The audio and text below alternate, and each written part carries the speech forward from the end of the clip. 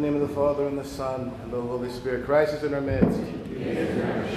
Today, in all the churches across the world who have remained on the original church calendar, they are eulogizing our Holy Lady, the Mother of God, the Bogaritsa.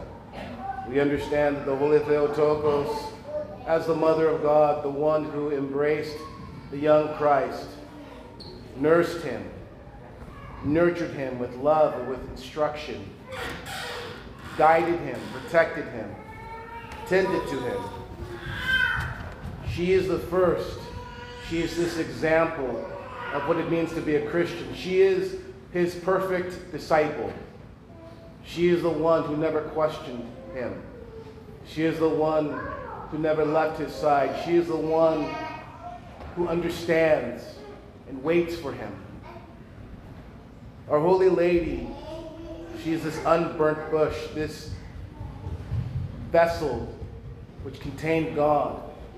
And so for us, our devotion should be twofold. It should be a devotion, first and foremost, out of our love for our Lord Jesus Christ.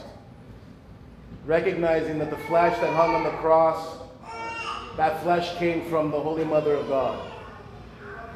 Recognizing that the one whom he loved and who he listened to, him who gave us the law to obey and to honor our mothers and fathers, he who obeyed this commandment perfectly.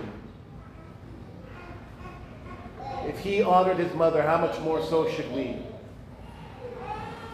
But we also honor her because she is our mother as well. She is the first Christian. She is the one who says to us, do not fear death. She is the one who says to us, I am the one who bore life inside me, and I was not consumed. There is a reality that many of us have faced when we came into the church.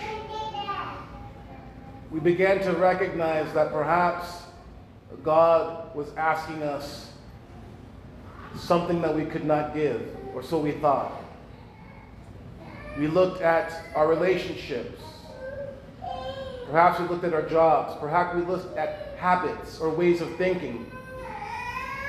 And we said, if I give this to you, what will be left of me?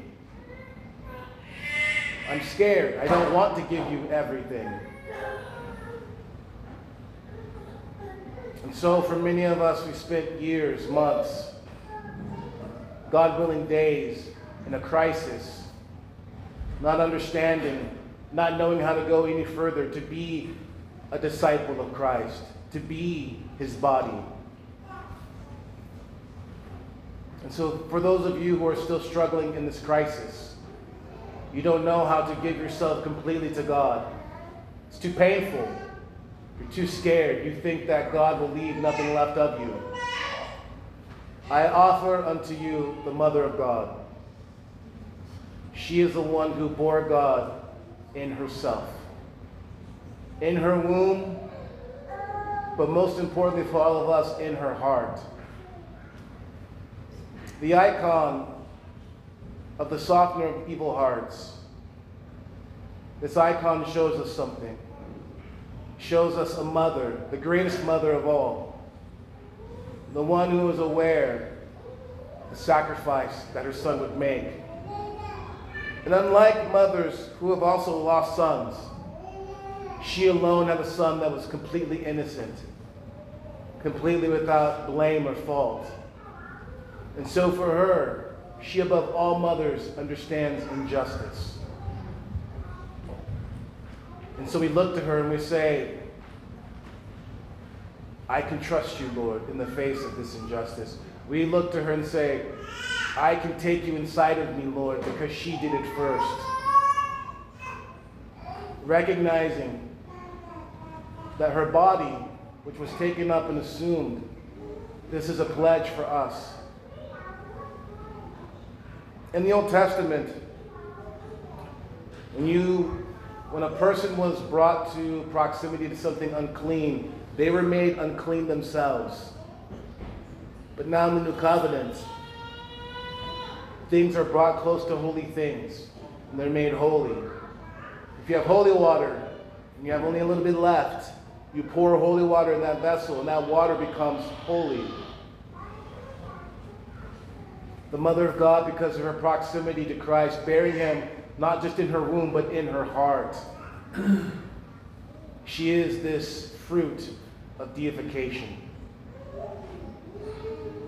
And so, as I said earlier, if you are scared and you think that there's nothing left of you, ask for her prayers. Not only will she show you, but she'll be with you. In the death of your ego, in the death of your sin, in the death of all these things.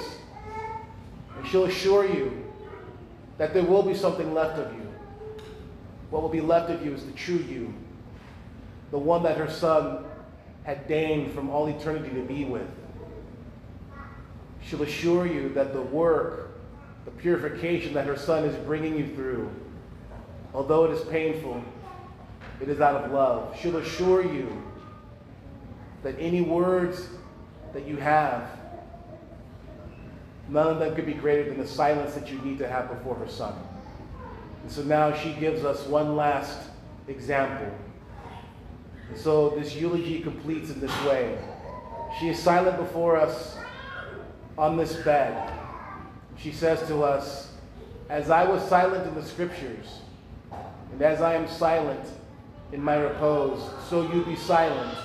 And in your silence, you will hear my Son's voice, and you will feel his presence.